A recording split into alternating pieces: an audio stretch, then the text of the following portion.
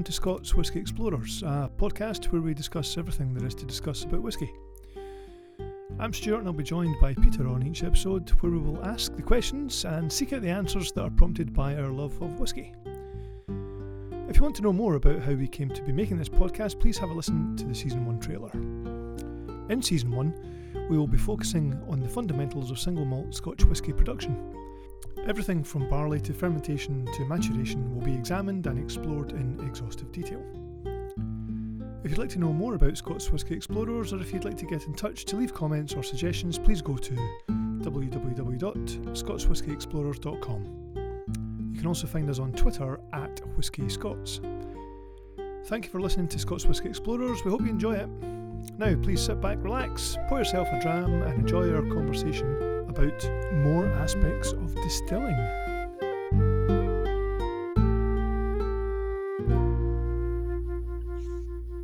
Hey Peter, how you doing? Not bad at all, Stuart. And yourself? Have you been keeping well? Yep, everything's pretty grand. Doing okay. Keeping on. Doing fine. That's good to know. And have you been keeping up with your whisky research and whisky reading, your whisky tasting? I've been slaving over some hot books for hours. My head's full of line arms and worm tubs. Oh, I'm impressed. That's the right words to be using. I think the condensed format's working. I think that last episode was nice and focused, compact. It's interesting to have that discipline, isn't it? Because we've pretty much free-formed it up to now, but this seems a little bit more like work. Yeah, it did feel like cramming for an exam, I have to confess. But in as much as that, and I was enjoying the thinking about and the placing of particular ideas and topics to how you make some sense of it. We finished off the last one, and it kind of came to quite a kind of natural pause about, no matter what the size and shape of stills, you get the short fat ones and the tall skinny ones, they're still all made up of broadly three different sizes, and we'd also hinted at that there's clearly a skill and quite a bit of expertise involved in the distiller's art about how they get the liquid out of those stills, and we were comparing right at the end there, picking up that Lagavulin an outlier in as much as its low wines spirit still is larger than the wash still, and comparing that to Caol Ila, which has a lot of similarities in terms of its mash bill and those kind of things, quite apart from being on Islay, but its stills are 2.5 times the size of those of Lagavulin, give or take. But the starting point, they both start with 12,000 litres of liquid, which quite remarkable. I was quite taken aback by that. Maybe that's why Lagavulin has a larger low wine still. You're saying that its low wine still is bigger than its wash still, which is anomalous. That's not something that generally tends to occur. But just the way you were describing it there, and the level of the charge, the amount of liquid that Lagavulin are putting into their low wine still, maybe that's why it has to be so big. Yeah, who knows? And I suppose each individual distiller, there'll be some logic as to why things work in this particular way. And that's not to say you can't change, but there are received wisdoms that everything's been done the same way since the beginning of time. But that's clearly not the case. So that it wouldn't be a great surprise to find out that Lagavulin are distilled in a different way. And when they were still illicit distillers, I'm pretty sure that the stills weren't that size down in the beautiful hollow by the bay. Aye, yeah, beautiful milk by the bay. Those are different things. However, what we were pointing out is that stills come more or less the three constituent parts. You've got the bowl, the neck, and the line arm, and that maybe gives a good starting point for here about spend some time thinking about those shapes and what they actually mean and what they look like. Although we're maybe in a wee bit of a hiding to nothing, trying to describe what things look like on something that's got no visual aids, really. I'm gonna take it as read that if folk are listening to this, they know what a still looks like, and they might even be able to conjure up images of different shaped stills. But I think it's worth pointing out the kind of general. I suppose there's categories, isn't there? There's your onion shaped still. Then there's ones with what do they? Is it a boiling ball? They call it, Yeah. and it's got a kind of sphere in the middle of the neck. Yep. And then there's what's the other one? Lantern shaped. Yeah. And I can see your hands have stopped moving at that point. Because a lantern shape's quite hard to describe. But, well, I suppose we'll also maybe if you start right at the bottom, and I'll have a go at doing the descriptors. I'll take that on. So the bottom of the still is the bit that most resembles a kettle or round boiling vessel, but it's also to the eye. There are bits that aren't visible, and that's the bottom of the act. It's resting on its heat source, and convention would be that would be curved. It would have an arc, but like an upside down saucer, you were saying. Aye. And because that harks back to the days of direct firing, which would probably the source would have been probably coal, more recently. But that people have moved on to gas, and actually the heating source now is much more likely to be internal. But that convex shape would be there because you'd mentioned that actually it provides a bit of an advantage for getting the liquid out of the still. That's what I kind of understood was the upturned saucer shape provides an ability for the water or the liquid, unused liquid, to run off into the rim, if you like, and it makes for easier emptying. That's kind of what I was reading. But also because of that, if the still is direct fired, there's a chance that any solid matter in the charge would get stuck to the bottom. So there's another rummager that goes around the bottom there, which is usually like a copper chain or a chain that you would recognise as something that you chain up your motorbike or your bike with.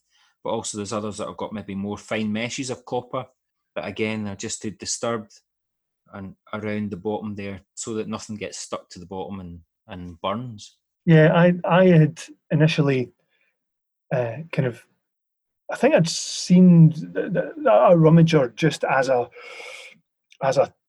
chain, a large link chain that was rotating around the bottom of the still, and then I was also hearing about other rummagers that seemed to be like a sheet of chainmail that is suspended on an arm within the still, and it's rotated round so that it's not just the base of the still that gets rummaged. It's also the, what did they call them? The flue plates. The flue plates at the side of the still. There might be possibilities of solids adhering to that as well. So the chainmail kind of covers all of that. But interestingly, you were in the last episode you were talking about at Springbank. They've got the sounding the charge facility with their little wooden ball that allows them to tap the still and hear what's going on. But there's also another interesting wee thing. I think it's on the wash still in Springbank. The rummager is being rotated by means of a rod that's inserted into the side of the still, and that rod is rotating, forcing the spindle to rotate the rummager. And on the rod which is penetrating the still, there is a bell, so that as that rod makes one full rotation, the bell gets agitated, so the distillers know that the rummager is working. It's doing its job because you can hear the bell going, which is great. And I think that's ingenious, simple and ingenious. Yeah, it's very elementary technology, isn't it? Well, I suppose we are talking about it's quite an elemental process. So we've got that. So we've got the kettle bit, and the next bit's the neck. Which in the kind of wide neck, no fanciness. That just rests on the top of that kettle and tapers its way up the way. And we'll come back to why that's tapered, and that's all in the. We mentioned that a couple of times in the last episode. There are issues about reflux, and I think it's helpful to point that up, but we'll come to it. We'll get to there, because the neck on whatever style it is going to be tapered. So some will come to a fat start and a wide finish. Mm-hmm. Others will be relatively slim, but they will still taper to a slimmer top. There's no added sophistication to those kind of straight neck stills, but you mentioned two others. Ones that have got a boiling ball, which looks like a wee bit like an onion resting on top of that, the copper pot. So it's round, a big round globe, or some might be more squidged to look like more like a rubber tire or an inner tube or a disc that's in your spine, if you've ever seen photographs of that. But or something like a shock absorber. But again, that's to create extra surface area for interaction with the charge, and again we'll taper to the top.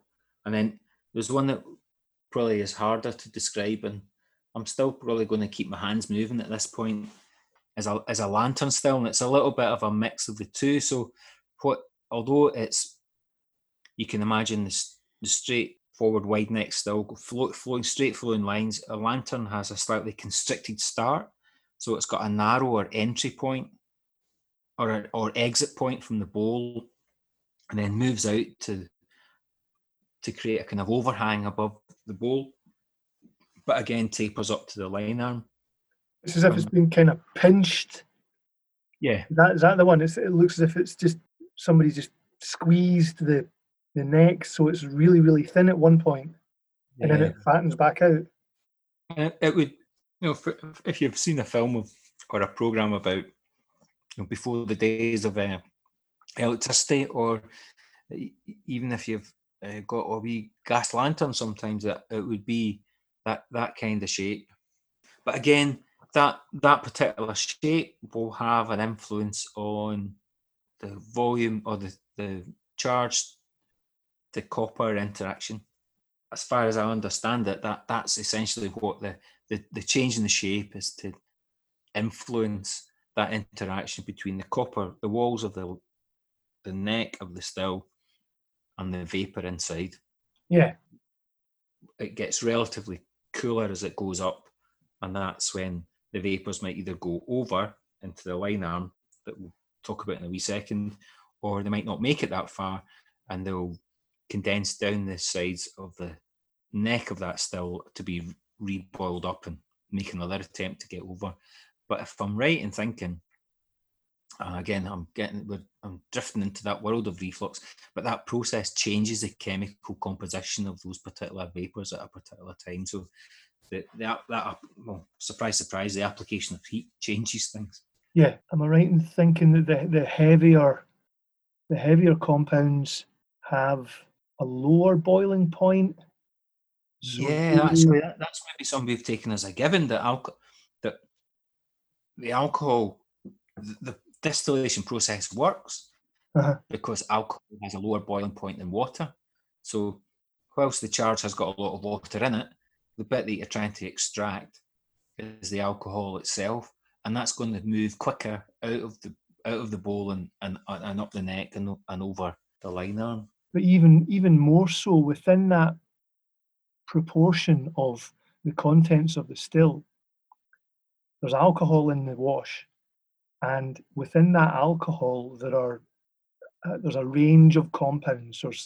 There's what's described as your heavier alcohols. And I think I read that those compounds have a lower boiling point, ever so slightly lower boiling point than the other elements contained within the alcohol.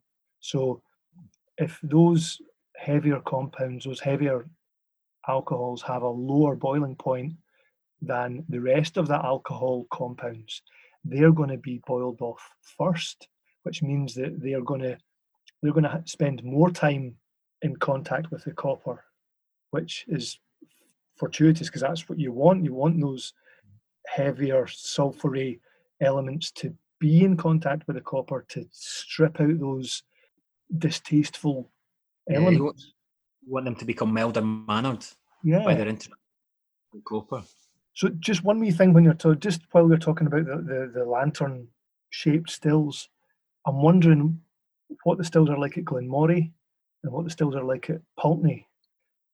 Those two whiskies come in bottles that the neck of the bottle, to my eye, resembles that lantern shape. It's pinched.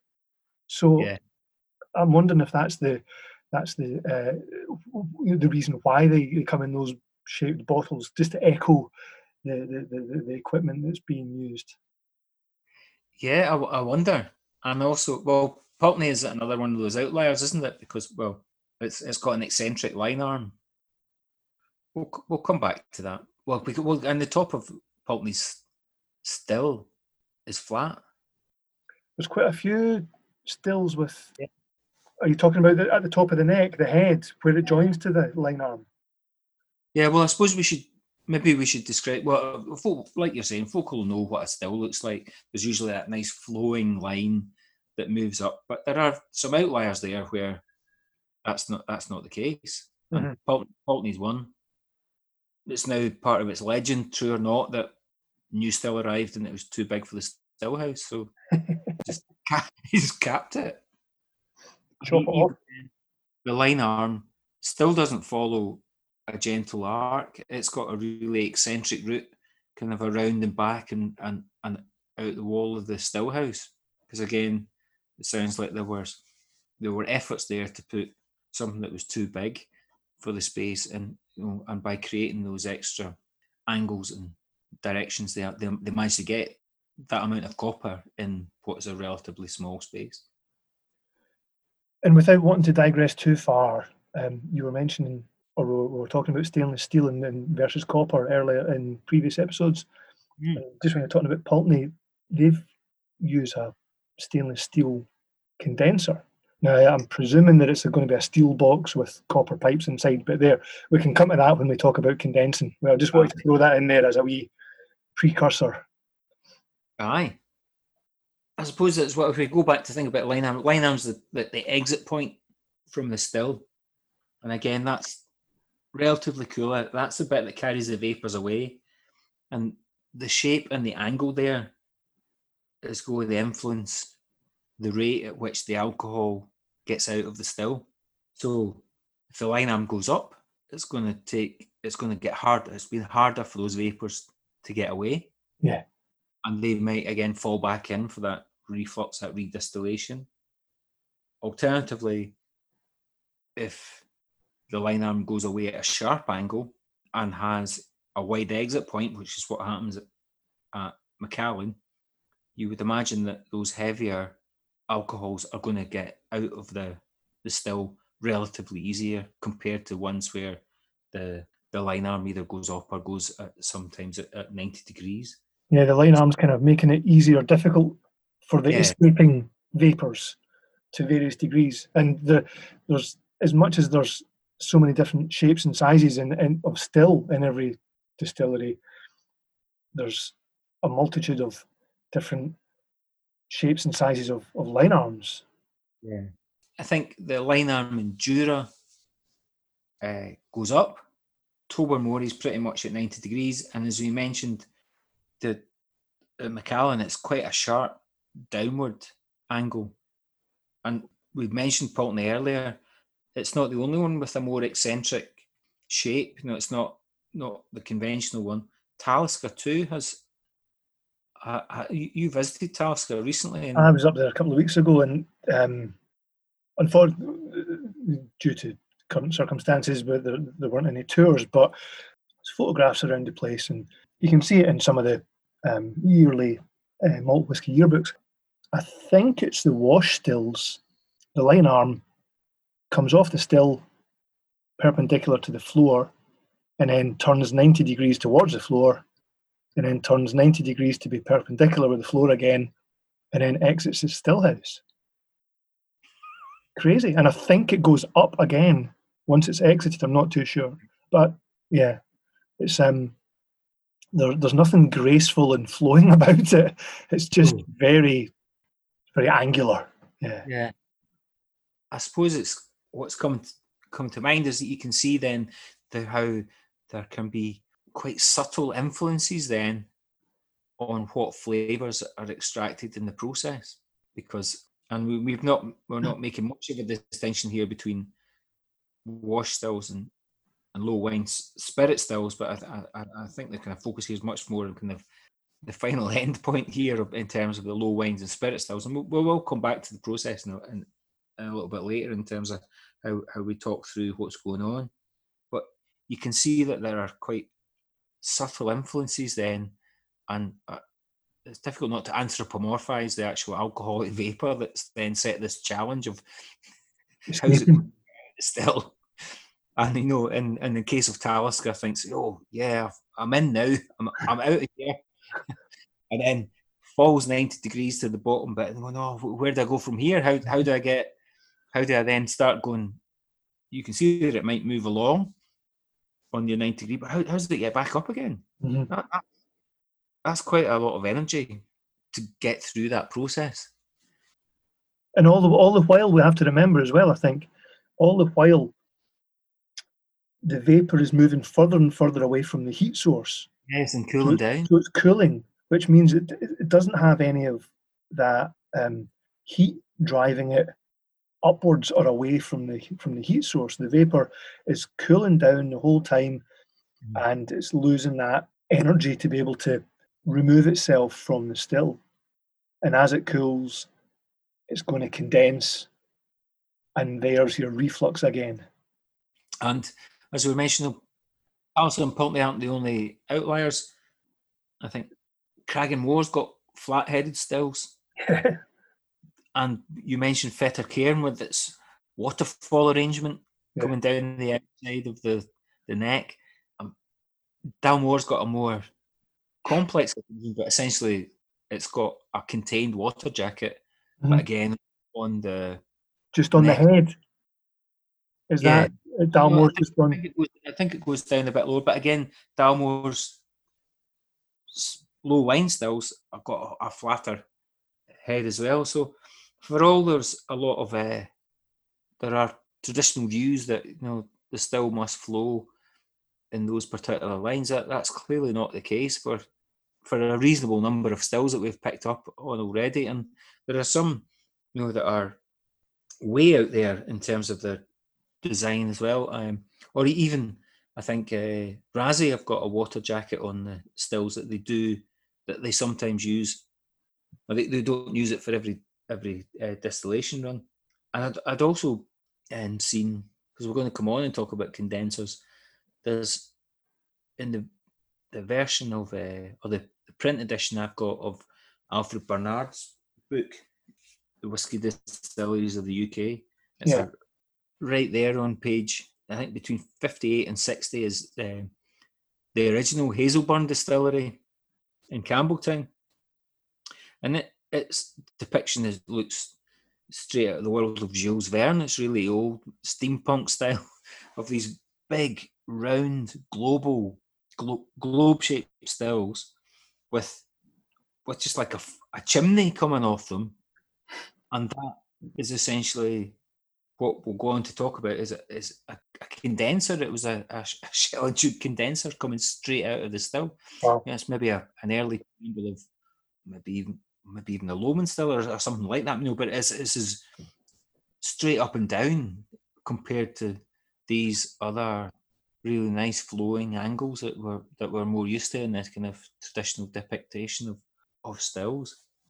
And I suppose the ultimate outlier for me must be Avon Jerrig, if you've seen their still configuration, which just looks like a couple of pointy hats and then quite a lot of plumbing going on. Yeah.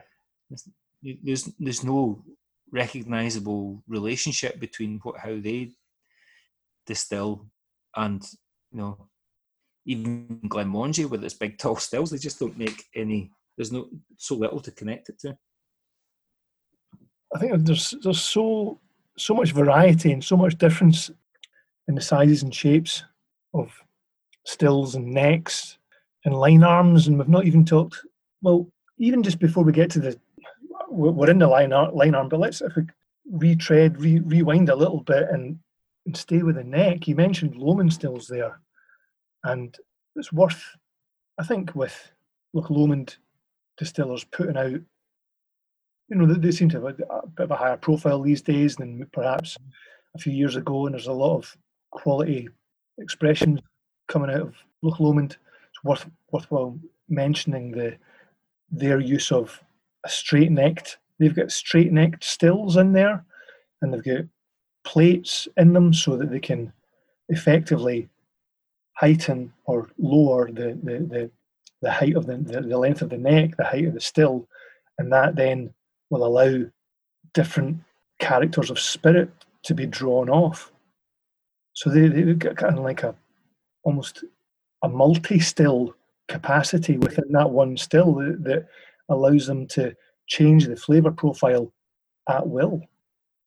Yeah, I was thinking about them when we were doing this, and they're very clearly, Loch Lomond have really embraced that still shape. That seems to be integral to the way that they make their spirit. And I was trying to how could you describe it? And I think by looking at it, I could only describe it as like a syringe on top of the bowl.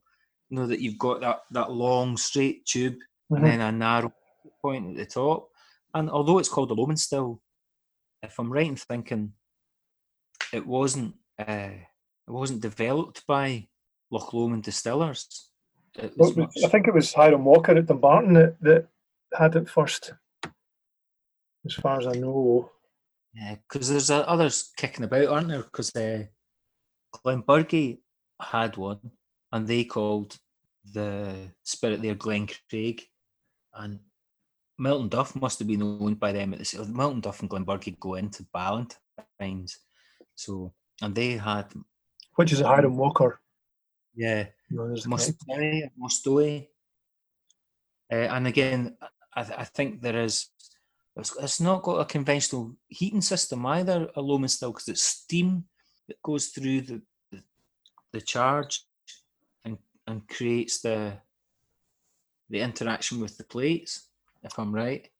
But they've all, the only one that I know of in conventional use is now at Loch Lomond, with the notable exception of one of the newer. Inchdarney, I think, has a Lomond still, but we'll come to them in a wee bit. And Glenburgie don't make Glencraig anymore. In fact, that still was taken out and is in Scapa. I think it's just used as a conventional wash still. Wow. And there's a Bruichladdich one which came from Dumbarton. Yeah, but that's now used for gin. Yeah, so certainly a bit of a mix-up there. Well, should we maybe skip past triple distillation for just now? I think we can probably afford to offer triple distillation an episode of its own if we manage to hop across the Irish Sea and visit our friends over there for an episode or 2 or 6. Yeah, I suppose maybe also I'll put another wee food for thought out there, because that is supposedly traditionally a lowland activity, and it certainly went on and still goes on at Auchentoshan, which is one of the ones that's still working in terms of a lowland distillery. It certainly went on at Rosebank, but I think lowland distillers, those that still did triple distillation, Little Mill did it for a while up until the 1960s, right?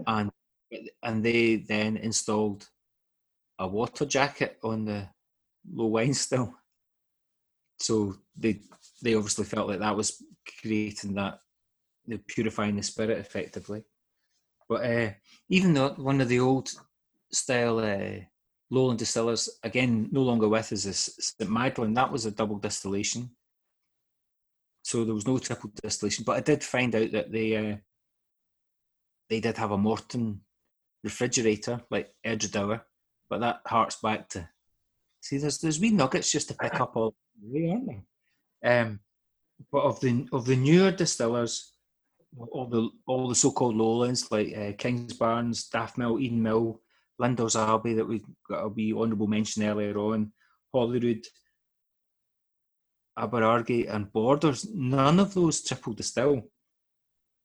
And it's only, with the exception of Inchdarney, that uses a Lowman still as part of its triple distillation process. So it's both an outlier and an innie at the same time, which is... and I suppose it's a long-winded way of saying, I think we've got... You begin to wonder, with so much sophistication, and Razi does this as well, it's got all these pauses in the distillation process where it can make this type of spirit that it wants to in different ways. I wonder if that begins to undermine the notion of regionality, and that I think we need to lay that down as well as our podcast thoughts.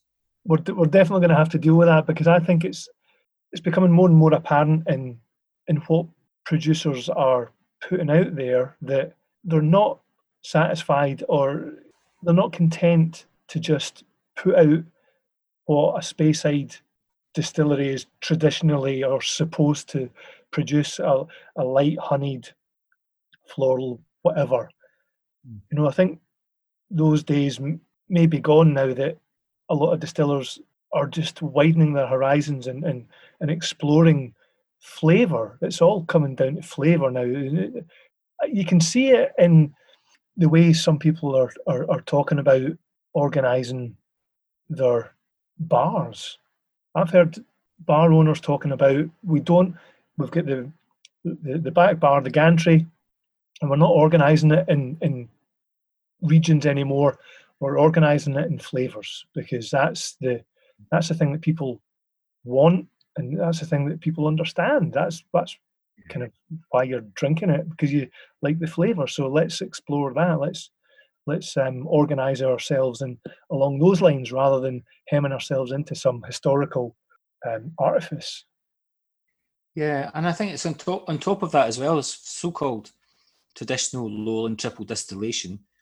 Off the top of my head, Kilkerran, Benriach, Hazelburn and Bruichladdich are all non-lowland distillers who are experimenting with triple distillation. So I think you're right. It's much more about or as a greater understanding has come about the ingredients and the equipment, so too is a greater understanding and interest in terms of expressing that whole range of flavour profile. So I definitely think we should come back to that. Mm. And there's one other maybe things, if we're going to move on from still shapes, is maybe to give an honourable mention to another outlier, is Strathearn, which uses alembic, very spherical stills. But also, I think you picked up on an historical still, the lowland still, not a Lowman, the lowland still. Yeah. So this is something. I mean, I dare say, if we look at the history of Scotch whisky, we need to do that at some point and get into a kind of timeline of how things happened and why things happened and how we ended up where we are, and all the kind of events that shook up the industry. And that phrase, the lowland still, was cropping up, and just by chance somebody posted a picture online, and it was dated from round about the late 1700s, and some distillers had been through various acts of Parliament that had been passed with a view to they were trying to raise taxes, and it kind of forced distillers into changing the shape of their stills.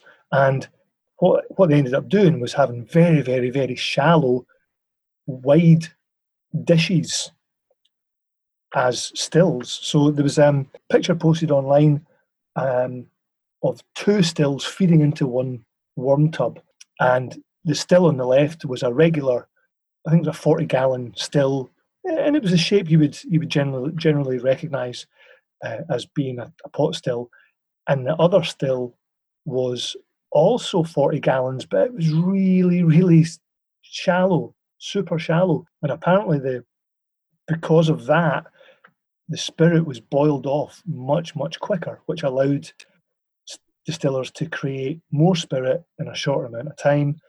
But the downside was that the spirit was pretty rank because it had no time for the reflux. And we can get into all the 1784 Wash Acts and you know how the Highland Line came to be designated and how the Lowland whisky producers were a designated group amongst, discrete group that Parliament recognised, and as opposed to the Highland distillers who didn't use these lowland stills. They didn't have to because they were not subject to the same laws. They were subject, but they just didn't listen.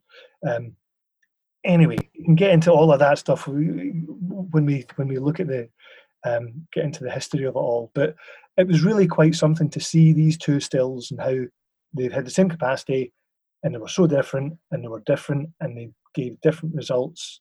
Oh, that was quite remarkable. Yeah, and well, I suppose that's another element. I suppose we've hinted at, and that's the issue. There is about profit, isn't it? It's not about it's profit driving the production process rather than the art and the craft. Well, I think there must have come a point in whiskey's history where it changed from being a product that was beneficial to those people that were making it, and it was an agricultural crop, if you like, and there came a point where it changed. Circumstances and history combined to turn it into something that was a profit-making enterprise. Yeah. So distillers way back in the day would be farmers, and they would be, as we've discussed before, they would be using that as a way of adding value to the grain that they'd harvested, etc., etc. And then, but at some point, it became an industry and a tax-raising avenue for governments. But I don't know how we got there from line arms. Still shape, I think, and still shape. Well, I suppose maybe we're not. I don't think we're quite out the still yet either, because I was going to mention just that we can often see appendages on the outside of stills. Yeah. And one of the appendages you might see could just be there might be a variety of valves, pressure valves, if you like, that will either stop the still from imploding or stop it from exploding, I presume. So you can quite often see these appendages on the outside of the still. But I know that you were going to mention. I don't know. Did you mention purifiers already?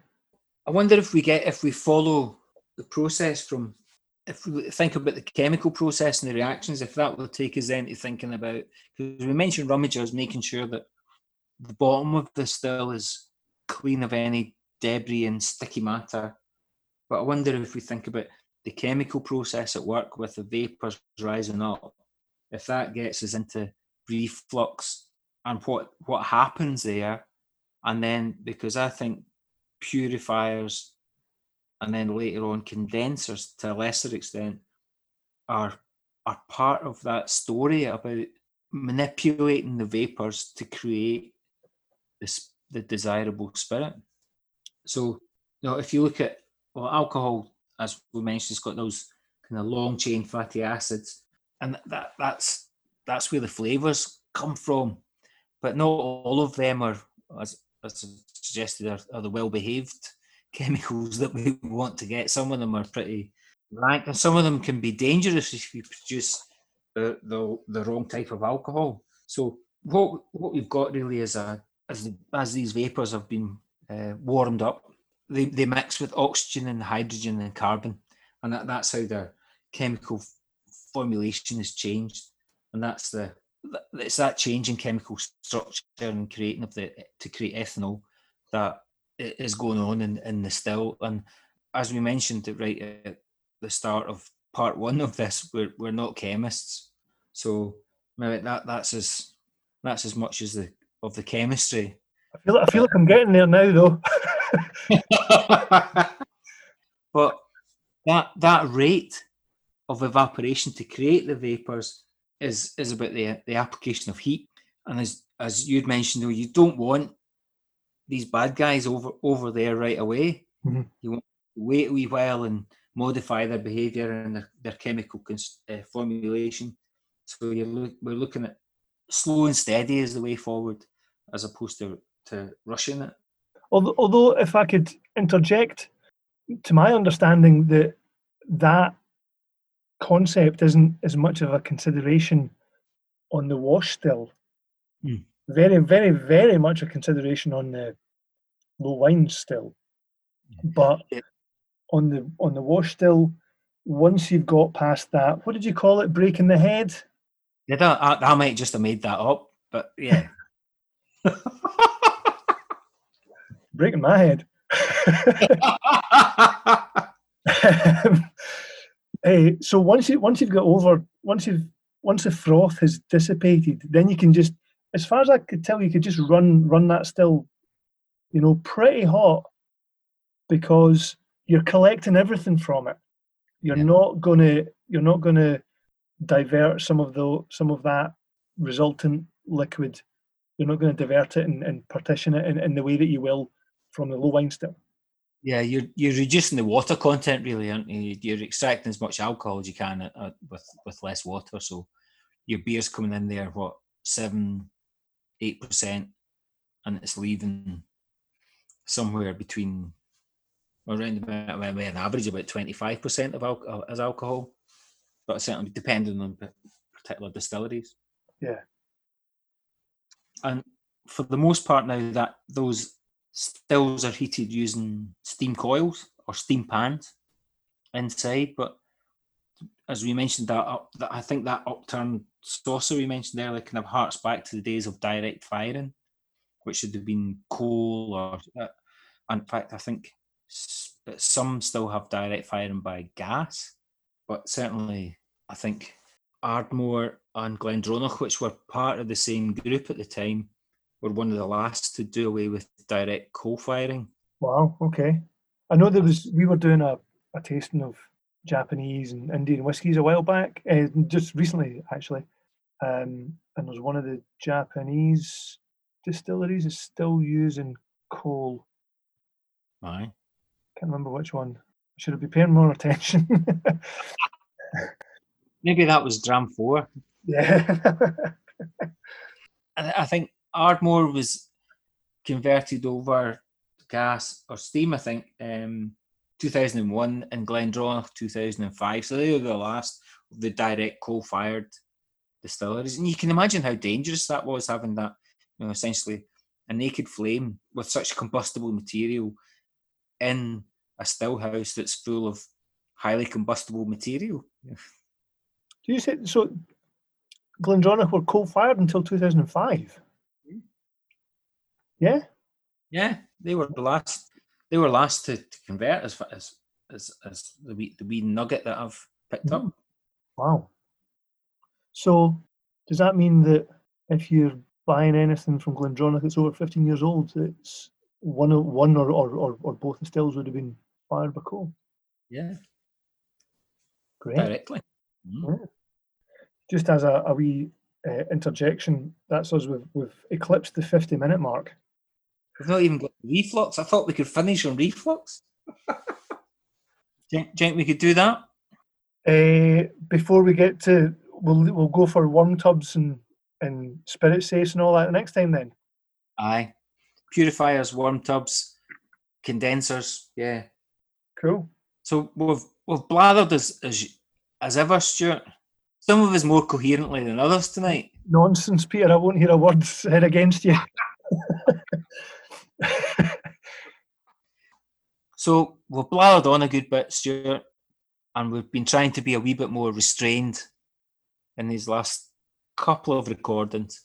So maybe we could bring things to an end tonight with thinking about reflux, because we've trailed this for a fair bit, and in truth, I think this has got a lot to say about how the processes of distillation work, and I think we've got more details to add. We'll probably have to go to a third attempt, maybe even at trying to draw all this in, especially if we're going to start talking about purifiers, condensers, and cuts and feints and foreshots and stuff like that. But for the time being, if we concentrate on the notion of reflux, which is about the interaction between the vapour and the copper.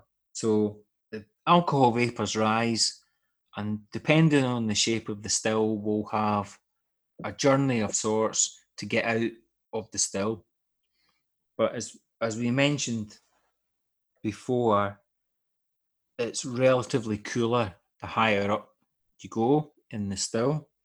And it's at that point these alcohol vapours could come to condense against the copper walls of the still.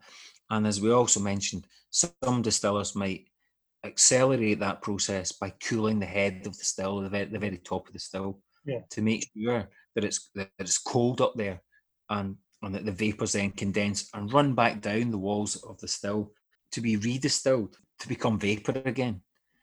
But if I'm thinking right, is that changes the chemical structure of the molecules in that vapour. And that's going to be where they interact with hydrogen, or the interactions between hydrogen, carbon and oxygen. And it's those compounds that for the most part make the spirit lighter, more refined, less full of those fusel oils and badly behaved chemicals that are both not so pleasantly tasting and not so good for your health. Does that make sense to you? That chimes exactly with the process, how it operates in my head, and how I'm thinking about it. But just to add to that, I think it was either earlier on in this episode or the previous episode, I was talking about the copper grabbing hold of the nastier elements in the condensed vapour. But I remembered also reading somebody was saying that if you look at copper through a microscope, you can actually see it's quite hairy. It's not a really smooth metal. Not that anything's smooth, if you look at a microscope, anything it's going to be. But copper in particular has a lot of these filaments. I would imagine that it's that kind of, those kind of hairs and filaments that are penetrating the condensed vapour, and there's a reaction taking place where it grabs hold of the nastier bits that we don't want. So it's at its surface, it's reaching out to react. That's really amazing. It changes actually even my view, because I was trying to describe it. I think about the process that's going on in my own head, and the way it was the wrong one. I kept thinking about almost like a fountain going up inside the still, and fountains don't go all the way up; they always drop back. Mm-hmm. Some goes higher, some bits go higher than the other, but in this case, it's a vapour that's kind of moving out, and that's a gorgeous sense of these wee filaments of the copper, like wee combs reaching out to the bad guys to mellow their mood, and yeah. That's good. I like that. Yeah, that's quite a nice way of bringing that to an end, I think. I think there's so much to cover. I think we're as much as the copper is grabbing hold of the bad guys, we are allowing our listeners to not be subject to our ramblings for too long. So, yeah, that was great. I mean, it's just so fascinating. We've covered a lot, and I think we've still got tons to We've got cover. fair distance to go. Yeah. So, shall we sign off once again by raising our glasses to the distillers, all the men and women who. Yeah, I think that's a great idea. Yeah. To the men and women in the still room who are taking care of the low wines. Cheers. Good for you. More on the stills, more on the distillers. Aye. Okay, so we'll leave it there, and I'll catch up with you soon, hopefully, and we'll get through the rest of this distillation process. Superb. All right. See you on the next one.